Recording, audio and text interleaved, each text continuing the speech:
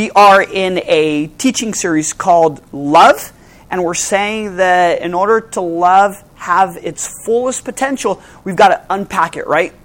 And put it in motion. Let me say that one other way. If I say I love you all day long, and I know there is needs to be met, and I walk by those needs, there is no love. It's just empty words. And I've said often a couple of times during the series that society and culture tends to say, hey, it's the thought that counts. I would contend strongly with that it's not the thought that counts. Jesus didn't think and say, I'm going to do something about it. Jesus came to earth, laid down his life on a cross. Action, unpacked, put in motion. So, the title for today's message, if you're taking notes on a note card that we've provided for you or on your smartphone, this is a title for your message. And I pray that Jesus would speak to all of us. The title is Stooping Down to Stand Up for You. So make that personal. Let's take God's word. Let's grasp it with faith. Let's chew on it a little bit. Go home. Connect with somebody who's sitting in front of you or next to you or in front of you and say, what do you think about that? I'm not asking you to swallow, digest, and walk away. It's good when we chew on these things. Wrestle with it. We have a mind for a reason. But do grasp with faith and your imagination. So, our text for today will begin in one of the Gospels. John chapter 8, verses 4 and 5. And before I get there, I want to read an excerpt from a book that is helping me prepare for this teaching. And this is how it begins. It says, the voices yanked her out of bed. Get up, you harlot, they said. What kind of woman do you think you are? Priest slammed open the bedroom door, threw back the window curtains, and pulled off the covers. Before she felt the warmth of the morning sun, she felt the heat of their scorn. Shame on you. You're pathetic and disgusting. She scarcely had time to cover her body before they marched her through the narrow streets. Dogs yelped. Roosters ran. Women leaned out their windows. Mothers snatched their children off of the path. Merchants peered out the doors of their shops. Jerusalem, the city they were in, became a jury immediately, and they rendered its verdict with glares and crossed arms. And as if the bedroom raid and parade of shame were inadequate, the men thrust the woman into the middle of what we would see today as a Bible class. So here's a setting. There's a woman who is caught in the act of adultery, in the act, not after the act, not before that, in the act of adultery. The Bible tells us that there are these group of men who burst into the bedroom, snatch her from in the middle of the act of adultery, and they basically drag her through the cities, probably very little clothes on, maybe whatever she managed to grasp, and she's dragged through the city. People are condemning her, thinking, assuming, saying, and they literally drag her into what we wouldn't know today of a Bible study, maybe church. Let's pretend, for the sake of not going too far, that happened right now. Somebody walks in, drags a woman and says, look what we caught. Horrific. Who does she think she is? Disgusting, pathetic, dirty. This is what's happening here. Let's not romanticize the Bible, right? It's hard. It's very real. It speaks to us today. And this is where we jump into John chapter 8.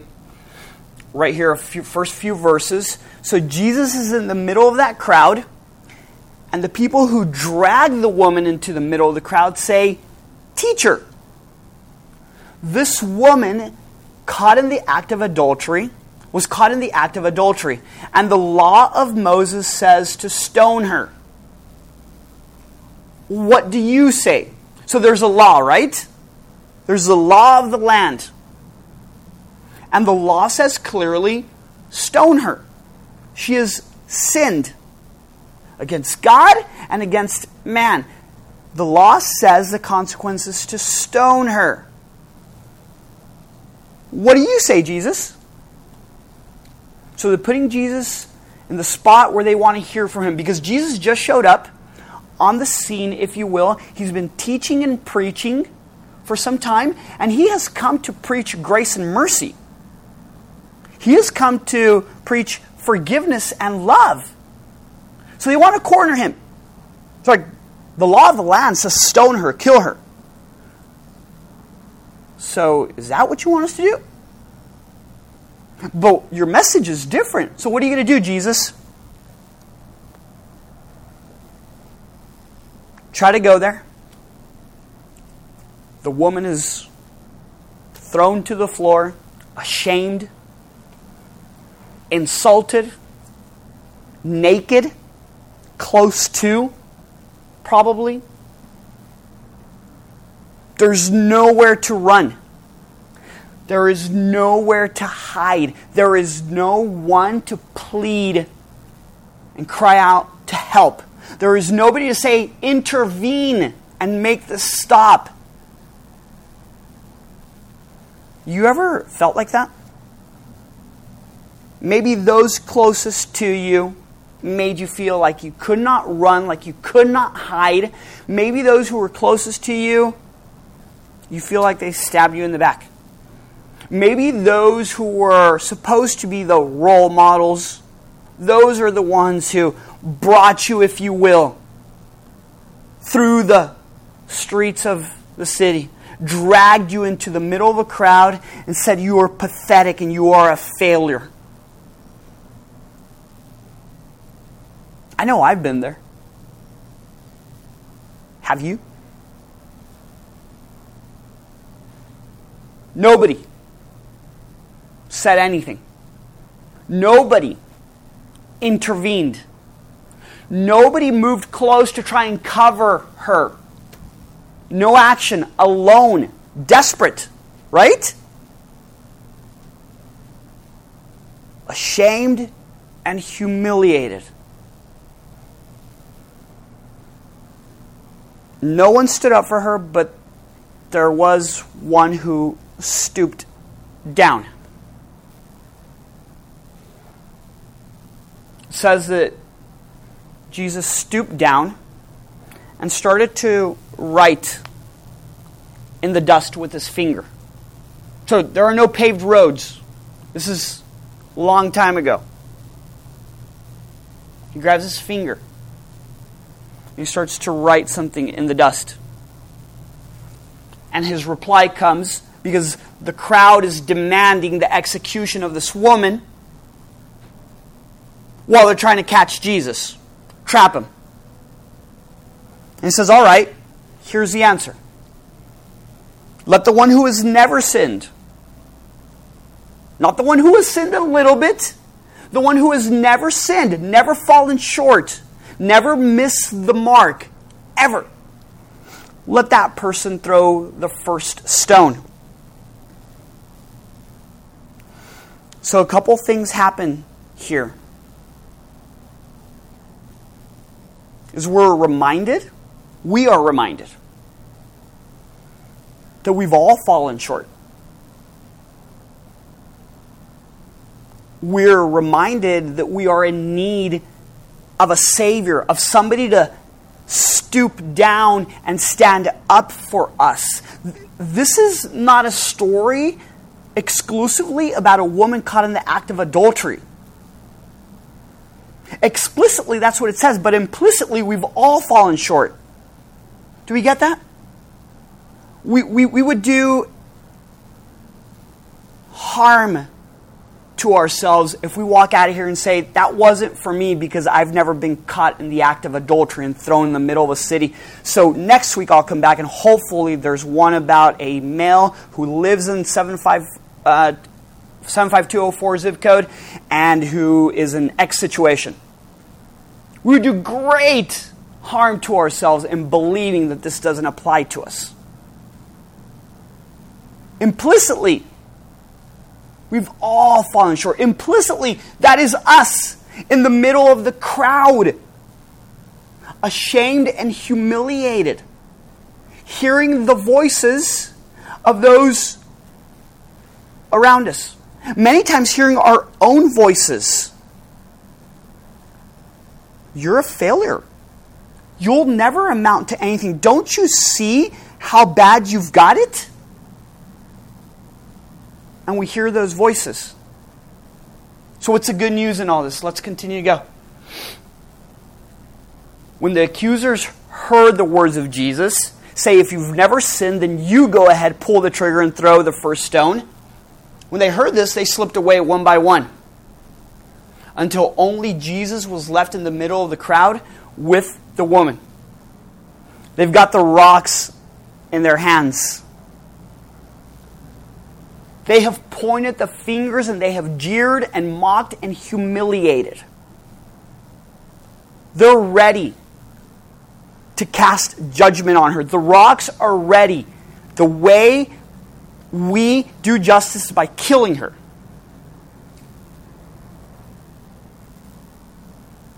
But there's something that happens in all the people's hearts, right? Because the charges are dropped and literally the rocks fall to the ground.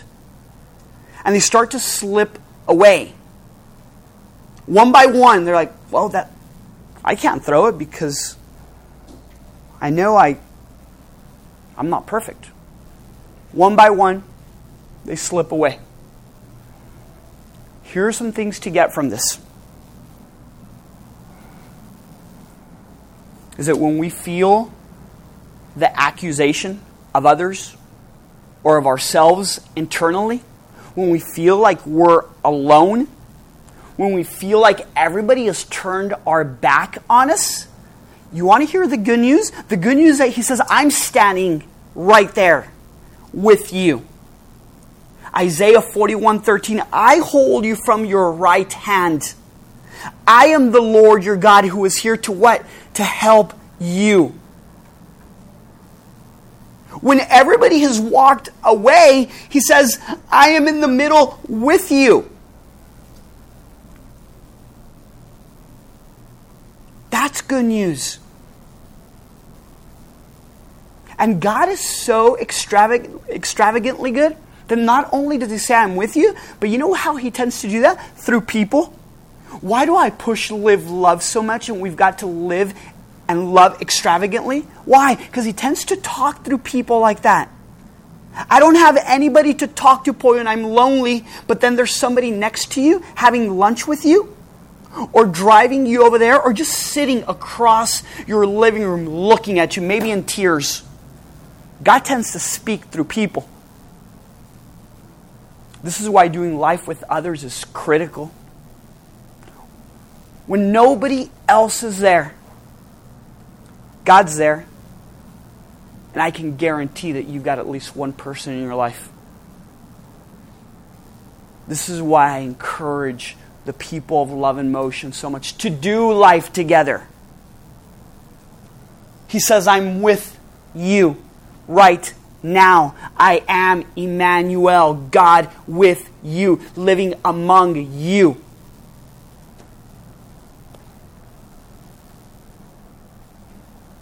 Where are your accusers? Everybody slipped away. Where are your accusers? Didn't even one of them condemn you? Jesus said, neither do I. Go and sin no more. Isn't that good? Where is everybody? Where's everybody who said you're a failure? You'll never make it. You're a piece of junk. Look at your past. You've got nothing to help you out. You seem to fall into the hole and dig it deeper every day. Every action, every thought is worse and worse. Where are the folks who are accusing you? They all slipped away. What are we seeing here? That God, one of his most beautiful attributes is that he stoops down and he humbles himself for us. And as he humbles himself, that's him standing in our defense and standing up for us. When the accusation comes from our own mind and our own hearts, and the condemnation from others, and the anxiety and the doubts and the fears, he says, I stooped down because I left heaven. This is God, the creator of the world. He left heaven to come and live among us. The chant of angels was holy, holy, holy. And Philippians chapter 2 says that he took on flesh and that he came and exchanged the chants of angels for the chants of men, saying, crucify him, crucify him, crucify him. He came to be born in a manger. The Son of God. He came to work in a carpentry shop. The Son of God. He came to sweat and live among us. He came to have dinner with thieves and with tax collectors and with prostitutes. And he said, I came for all those who are broken. Me. The Son of God came to give his life and be taken to a cross and be nailed to a cross, hands and feet, be speared in the side. Out of obligation? Because he had to? Because we did something that impressed him and he said they deserve it? We know the answer to that, right? On our best day, it's like filthy rags before him. But he says this, my love is so extravagant that I put your needs before mine. He says, my love is so extravagant that I leave this to come and do this.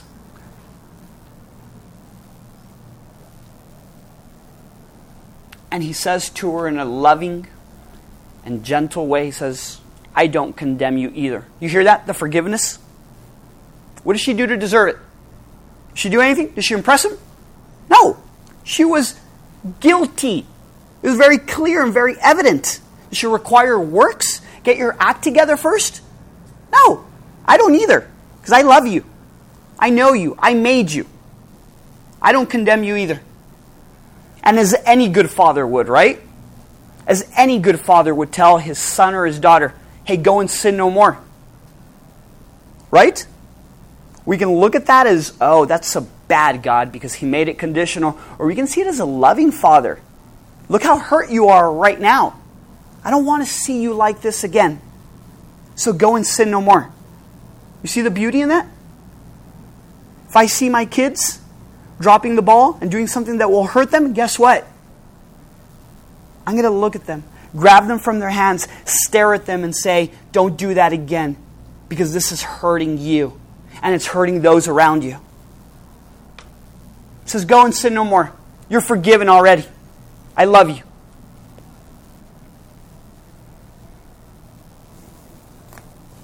I'm not sure if you guys have ever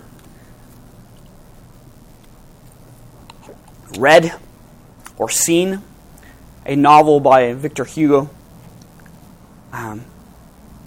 Les Mis. It's about a convict, main character, Jean Valjean. He's in prison for 19 years. Gets out, he's a vagabond, if you can imagine, in France. He's trying to find somebody to take him in. Nobody will take him in. He literally walks around with something that identifies him as an ex-convict. Nobody wants anything to do with him. He's the worst of the worst.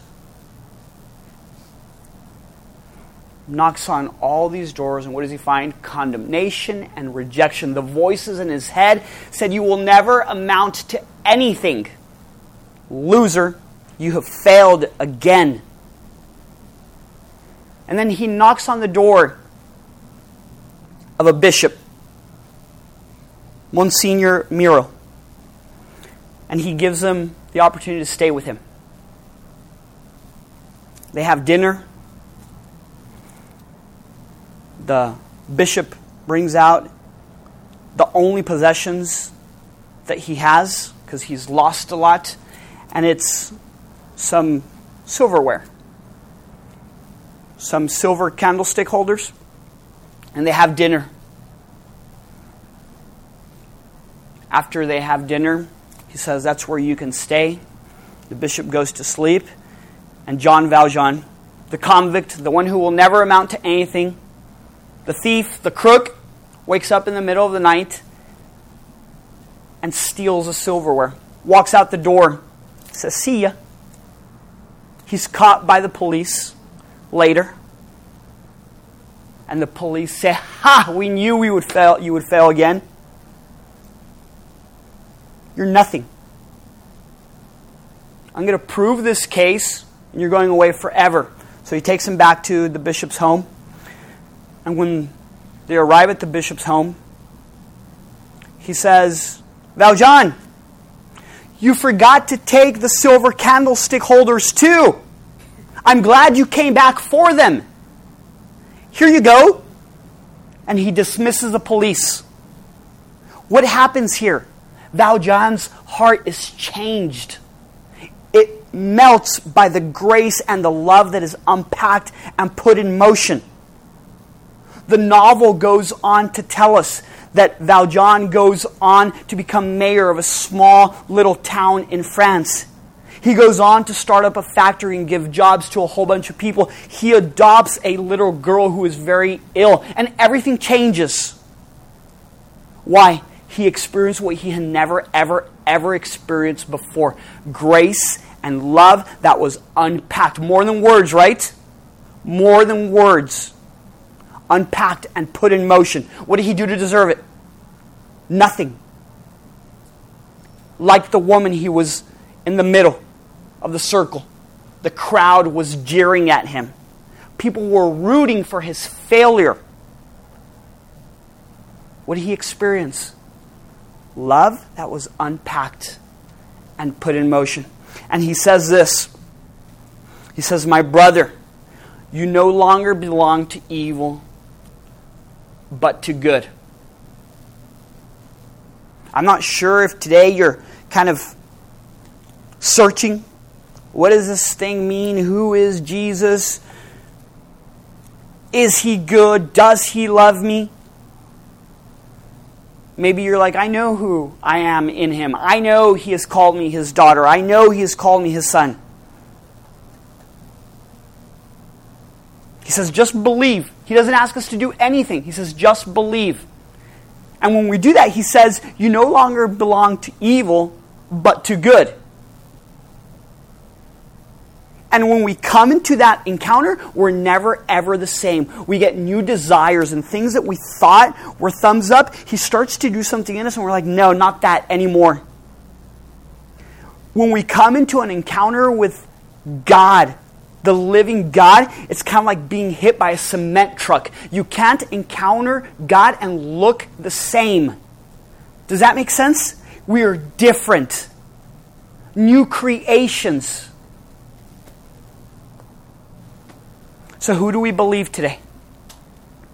Do we believe the advocate, the one who stoops down and then stands up in our defense and says, slate is wiped clean every day? Do we believe the advocate, the one who loves so much that he gave his life? Or do we believe the accuser, the one who says, you are a failure, the one who perhaps at night whispers into your ear, into your heart, and says, you've got nothing to live for. There is no point of another day. Who do we choose to believe? The one who they call the father of all lies, the one who says, my purpose, quote, unquote, is to steal, kill, and destroy. Steal, kill, and destroy what? According to John 10:10, your life and your future and your destiny. That's the accuser's job. That's his mission statement. Like love in motions is to love extravagantly. His mission statement on his wall in the gates of hell is to steal, kill, and destroy. Because when I steal, kill, and destroy your future and your destiny in the hope of a better reality, then you are of no use for the kingdom of God. You are of no use where you live, work, and play. I've stolen it all, and I've accused you of being a nobody. But then we hear God's beautiful whisper say, you are somebody. You are my daughter.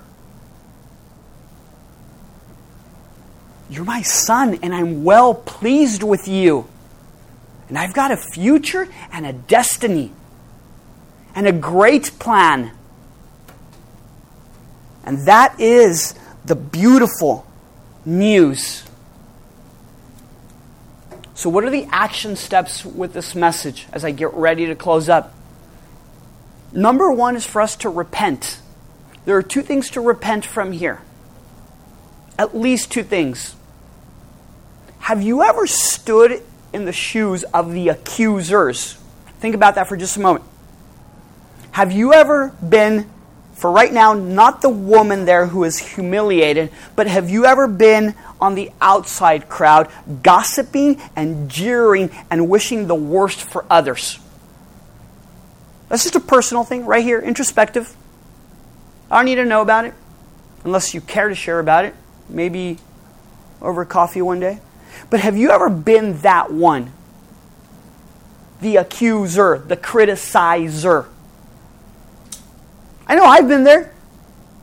It's not healthy. It's not healthy for them. It's not healthy for me. It's not extravagant love. The Scripture says that every word that comes out of our mouths should be to build others up. Think about that. Every word that comes out of our mouth should be to build others up. Truth and love. Not a pep talk. Not warm and mushy words that miss truth. It says encouraging words. So, have you ever been that accuser?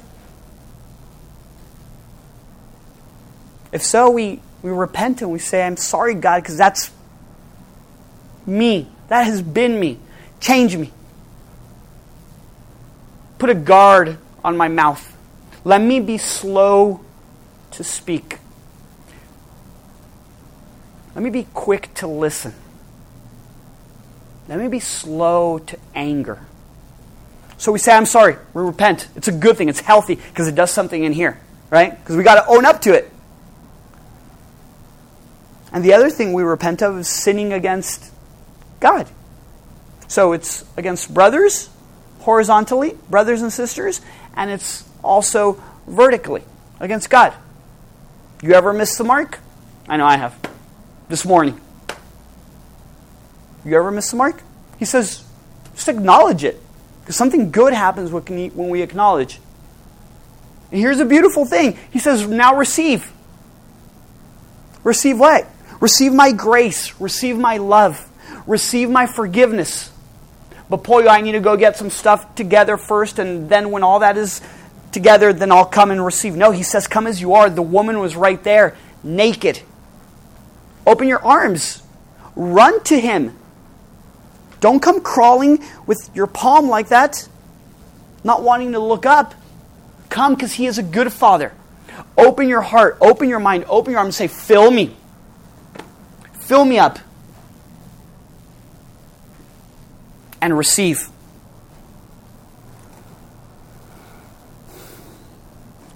Jesus, we thank you because you invite us to come to you.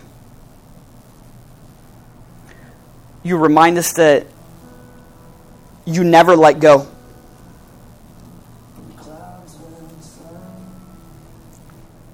You remind us that though we are broken vessels, that you are so close to be filling us up often, abundantly, more than enough. So we thank you today for your love, for your grace. We thank you for unpacking it and standing up for us today. It's in your Son's name we pray.